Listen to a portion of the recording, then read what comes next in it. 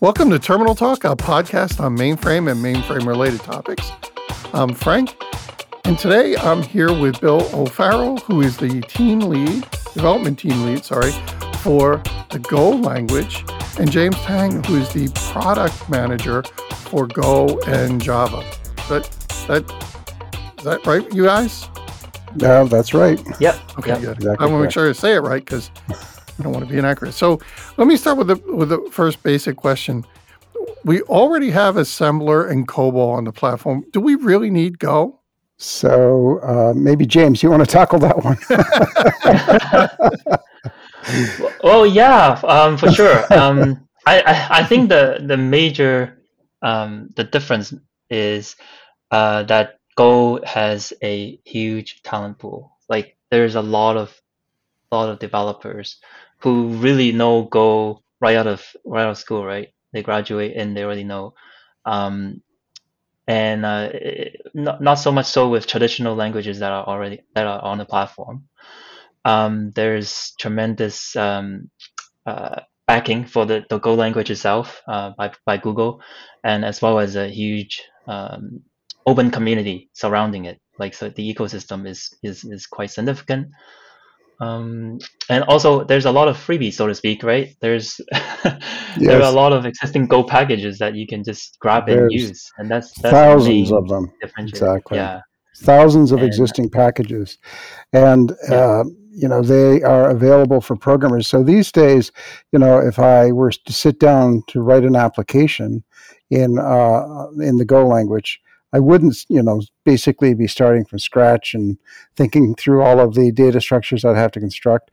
It's almost like a form of orchestration where I find all of the existing packages that are in open source land, and I import them and start to use them right away.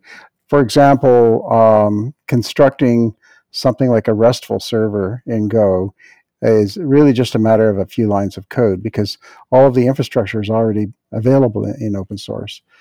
So that's one of the advantages of a language like Go, which is new and open source. And it makes it very attractive as a development platform, especially for, as James said, the newer programmers are used to this mode of construction of programs where you don't have to reinvent the wheel every time. You basically see what's out there, see what you can use, and piece things together. Is there a package manager like, in Python I do a pip and kind of pull down a bunch of things. Is there something like that for Go? It's not a separate entity. It basically the Go language itself handles all of that automatically. So there's a concept called modules. So when you construct a module, and let's say you upload it to GitHub, then in your program, all you have to do in order to use it is you have an import statement. You say import, and then it would be github.com /subdirectory / name of module. So you just do the import, and Go takes care of finding it, downloading it, and verifying it. So it's all controlled by encryption keys, etc. So you're getting the right stuff. We don't need a separate package manager because it's fully integrated. So in that model, I kind of have to have an internet connection for my system to run. Do you see that as kind of a problem for some of our clients who are most likely have their Z firewalled off or how? Well, that's actually a really, really good question. So, obviously the language was designed with internet in mind, but if you are firewalled, there is a mechanism available, and we actually document this for users who have this issue. It's possible to separately download the packages. In fact, Go has a mechanism where it could just list all the dependencies you need, and you can do this on you can do the obtaining of the dependencies on a platform that has internet access. You can package them up and just take them over to your firewalled system. You can walk it over with a USB key or whatever you want to do, whatever mechanism you have to get that stuff over to system. And then you can tell Go, you basically say, okay, Go, point to where the stuff is, get it from here, because the internet's not available here. And that works fine. Yeah, I think, Bill, we've actually created a demo on this one. Part of the demo was like, if you don't have internet access, you can just get this package and then specify it as an import. It's not an import statement, yes, is it? That's right. But it is, yeah. So we have a demonstration of this actually. I'll post it on our product page. Just a side plug here. Go ahead. Well, we'll have to make sure that we put a link to that in the notes, right? So. Yeah, that's great. So. What about, are there issues with like Big Endian, Little Endian normally in this case? Or you've got some really good questions. So, so in traditional languages, and I'll mention C as an example, the Big Endian, Little Endian problem is typically very large. So I've spent a lot of time porting C applications from x86 to Z.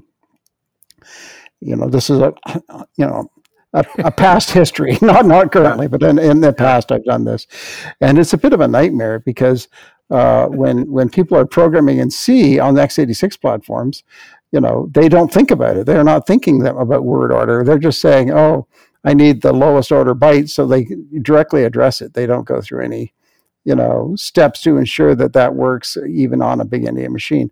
Whereas Go is actually developed with Endian neutrality in mind.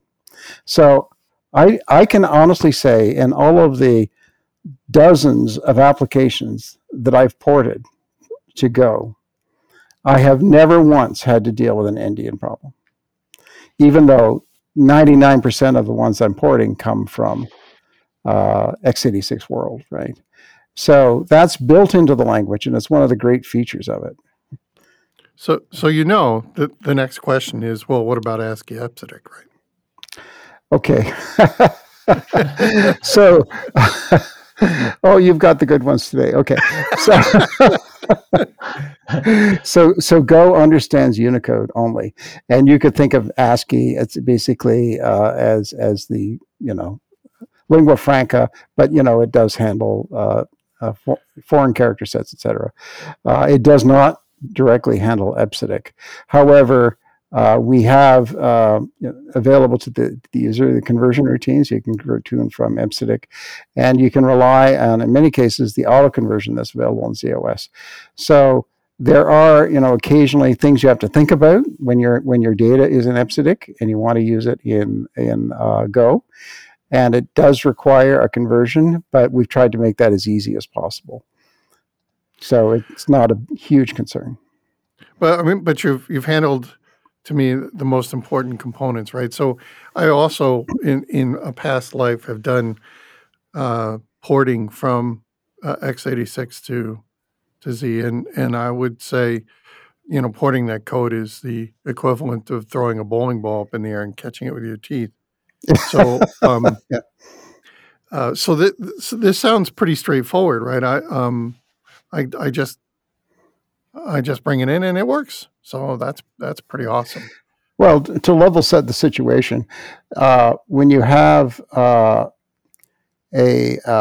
module that you want to use that somebody else wrote, they wrote it on a different platform. And by the way, Go is available on literally dozens of different combinations of operating system and hardware platform. Okay, so if you name, if you have, I don't think it works on like Atari or something, but I wouldn't be surprised if it did, because it works on some architectures that have been obsolete for decades. Okay, but nonetheless, just because someone was interested in that and they did it. But the vast majority of the development occurs on Linux and on x86. Now, I mentioned there's no problem with the Endianness, right?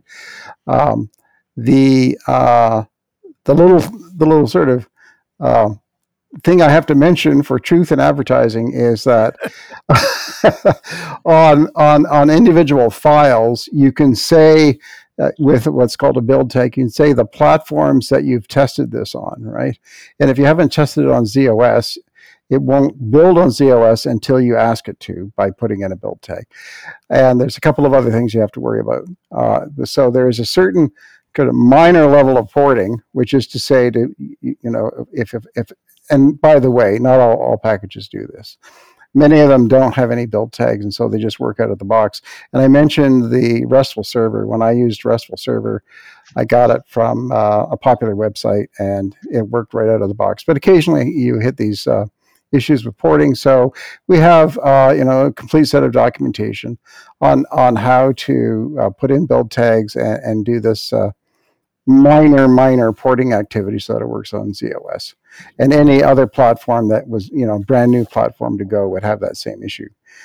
In the fullness of time, that will become less of an issue, as we are going to be participating in the open source upstreaming activity in the fullness of time.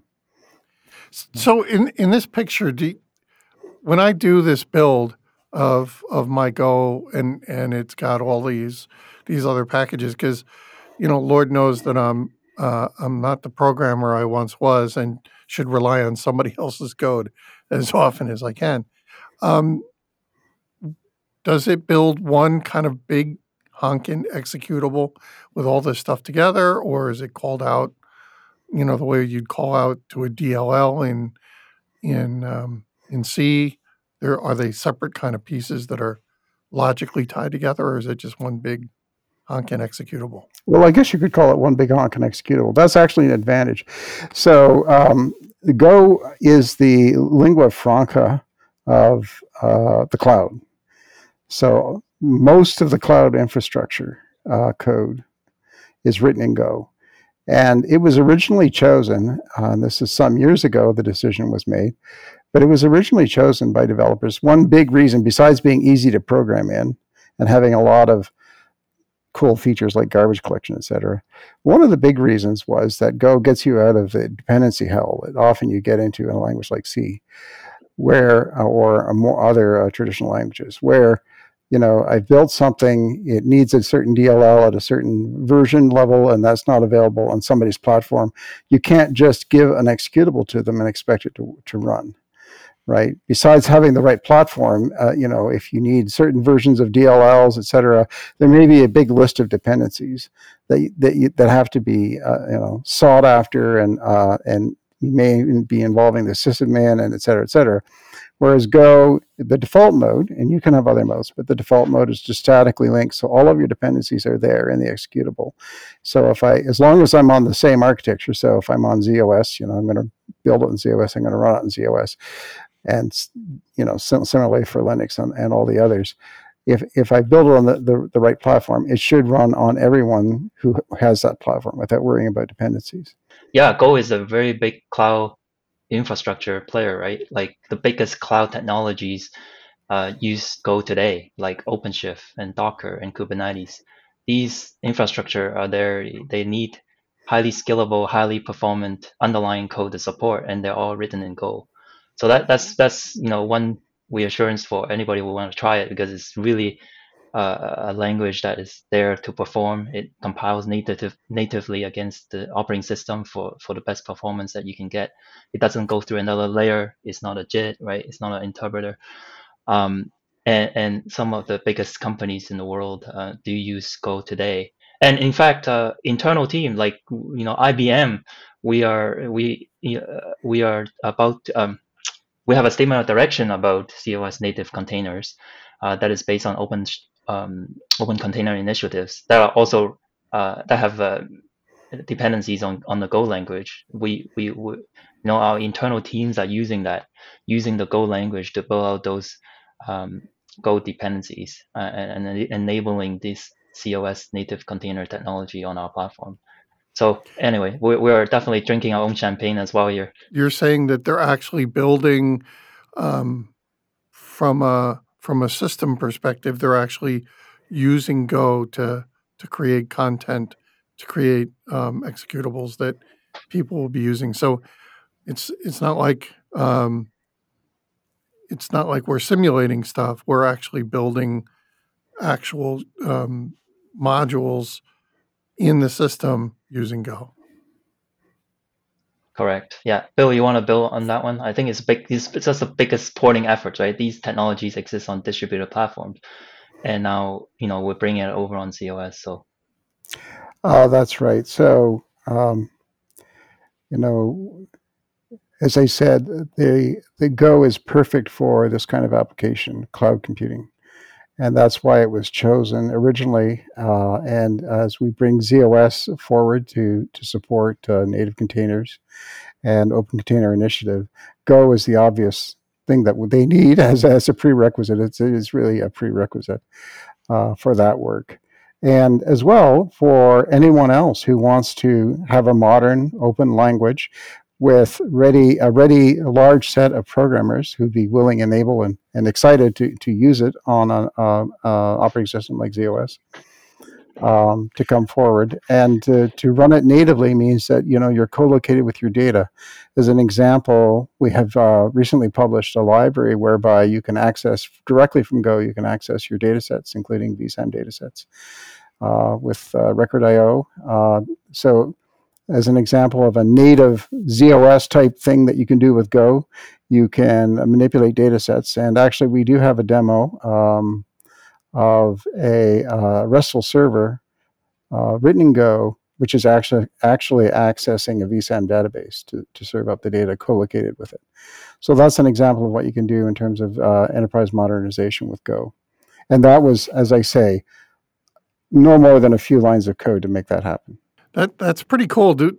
When you talk about that, what about can I access the console, or can I can I do some of the lower level, dare I say, MVS-ish kind of things from there? So we're moving in that direction. Our initial focus has been on Unix system services. But as we mature on the platform, we're going to bring more of that stuff in. So this is not a declaration of what's going to be available in the future, but we're definitely moving in the direction that we want to make it fully integrated on ZOS. So it's native ZOS as well as being open source and, consistent with what Go, all the Goes on all the other platforms. Yeah. I think related to this, we should probably touch on a neat feature called Seagull, which allows Go programs to call out to C, and then that really opens up sort of a world of opportunities and scenarios that our users can try interoperating with other languages, right? And whether it's COBOL, whether it's PL1, other traditional languages that you want to hire, from this bigger talent pool, right? We all know how hard it is to get actually skilled people for traditional languages, but it's easier for these open source based languages like Go, and then you can extend your programs, not replacing them, but extend them, like modernizing your application, right? And you can use Go, like you can build APIs around it, and we have some demos that talk about this as well. And we have some examples about using COS Connect, some Go examples within COS Connect that you can use, and building RESTful APIs, and other services, and it's basically exposing your your existing services that you can interoperate between the languages and that you have more skills for. And then Seagull is really neat that way because it allows you to do a lot more things. Does that mean I'll have Go modules or Go connections into CICS and IMS and those kinds of things as well? The statement of direction. we're working in that direction. That is another use case that has been voiced by our sponsor users. So it's be able to call into other middleware too. So we are slowly building our examples, and some are published, some are not, some are in progress.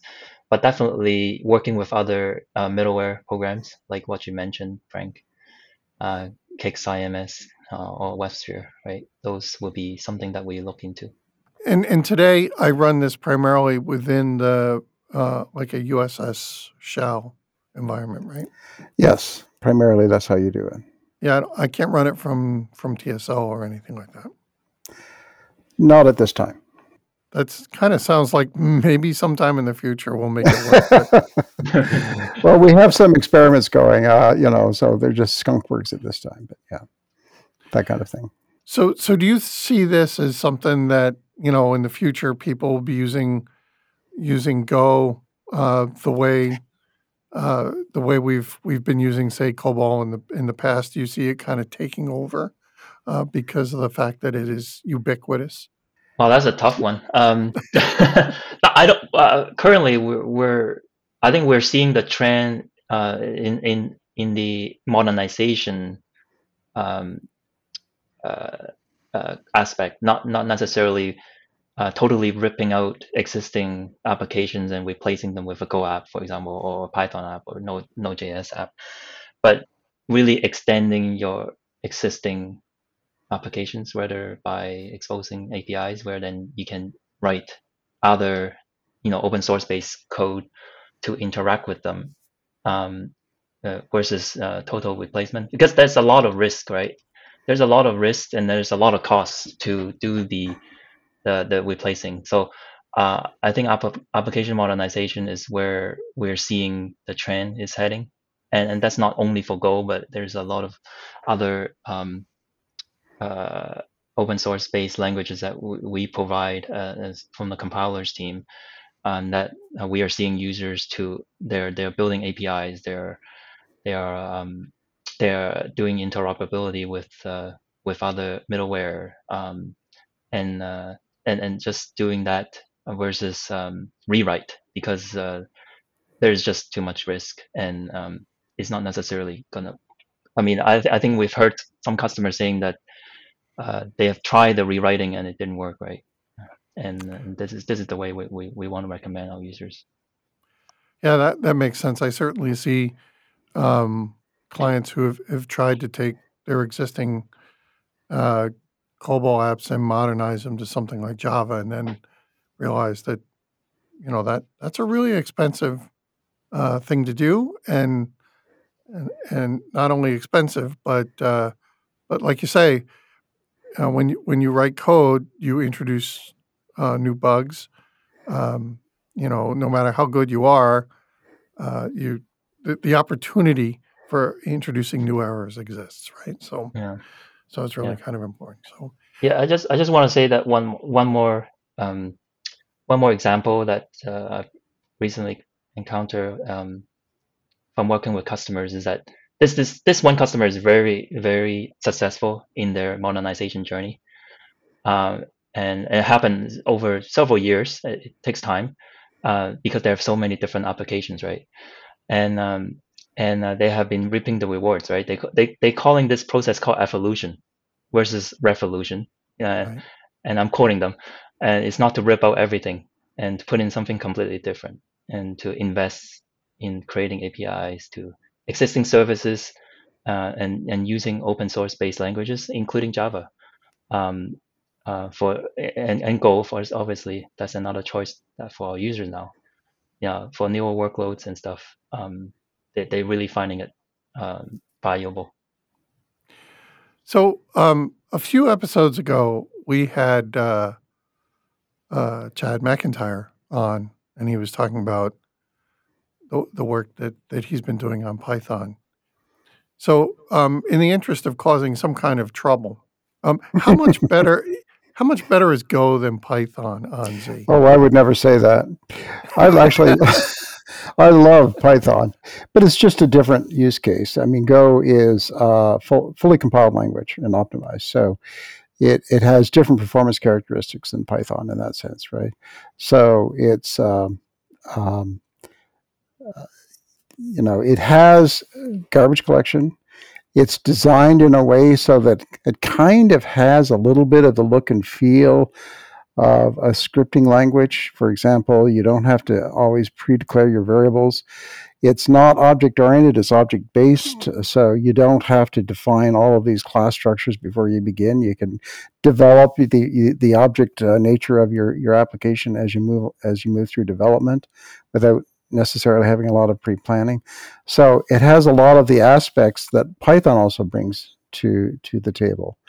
I'd say the main differentiator is that it's a true compiled language, and therefore it's suitable for systems programming. And effectively, this cloud infrastructure is like one giant systems program. And so it's going to run efficiently, even in the presence of garbage collection. The garbage collection is extremely fast, concurrent garbage collector. And so it's not, the traditional stop the world kind of garbage collector where you might miss an interrupt or something if it happened at the wrong time. It's fully concurrent garbage collection. It also allows you to avoid all of the issues with dependencies, etc., that you get in the traditional languages. So it's kind of a hybrid or a best of both worlds of the interpreted languages or scripting languages and the compiled traditional languages. So let's pretend for a second that you've gotten from the company a huge bucket of money. And basically they said, hey, guys, go do whatever you want to do with Go. Where would you like to take, the work that you've been doing in the future? So, we want to have a compiler that is, first of all, popular. And by popular, it means, it would be great if it were the case that when I go to talk to, like, for example, often, during an interview, when I'm interviewing a younger person for a job at IBM, and I say, we do Go, and that's great. They love Go, right? Right. And then I say on ZOS, and they say, what's that? So, I see this as a way to make ZOS, effectively out there with everyone else. It's basically one of the languages. You go to the, when you download Go, you go to the Go download site. It's sponsored by Google, and there's all the architectures and operating systems listed, and we expect ZOS will be there. I mean, that's the direction we're going in. I'll say that we haven't gotten there yet, but we're definitely trying to be transparent as we and work with the community as we move towards getting our stuff out there. So, and the other thing would be, once it's seen as the ZOS is out there, just with everything else, that people will think, well, why don't I try that out? And I know that there's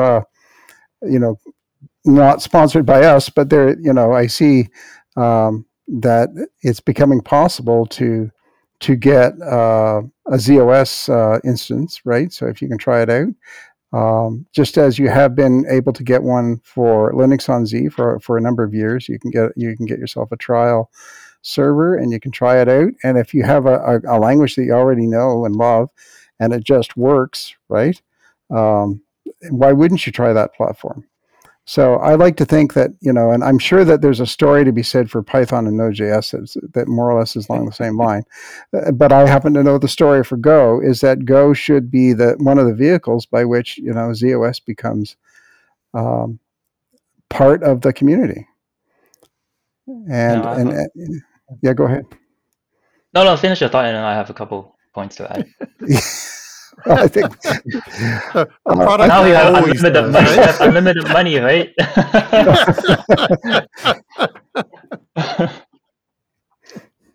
Go ahead, James. Yeah, I think we really want to highlight Go on the platform, especially on hardware exploitation side, right? I don't think we have invested enough time. Not that we have a lot of extra cycles, but I'm also a product manager for Java, and Java invests tremendously, a lot on performance on the platform. Make sure Java runs as well as and better in some cases on the platform against the distributed side.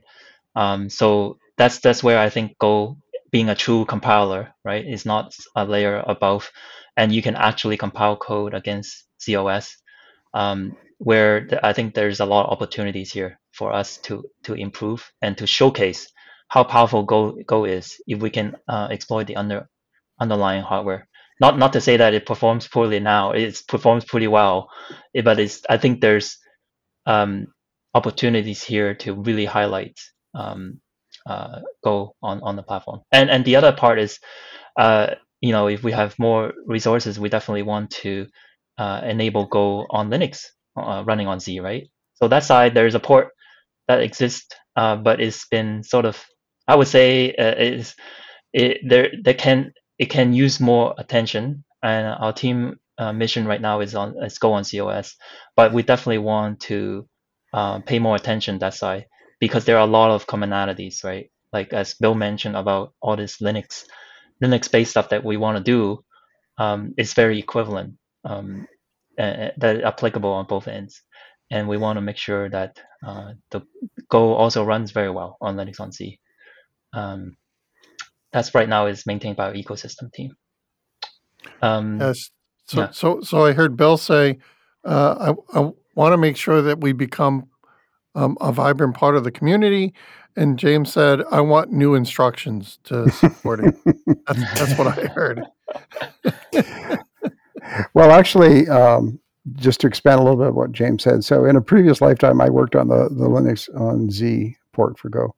And we put a lot of effort into performance at that time, and in particular, the crypto stuff. So anything involving cryptography on Z can run extremely fast because that's one of the places that Z really shines.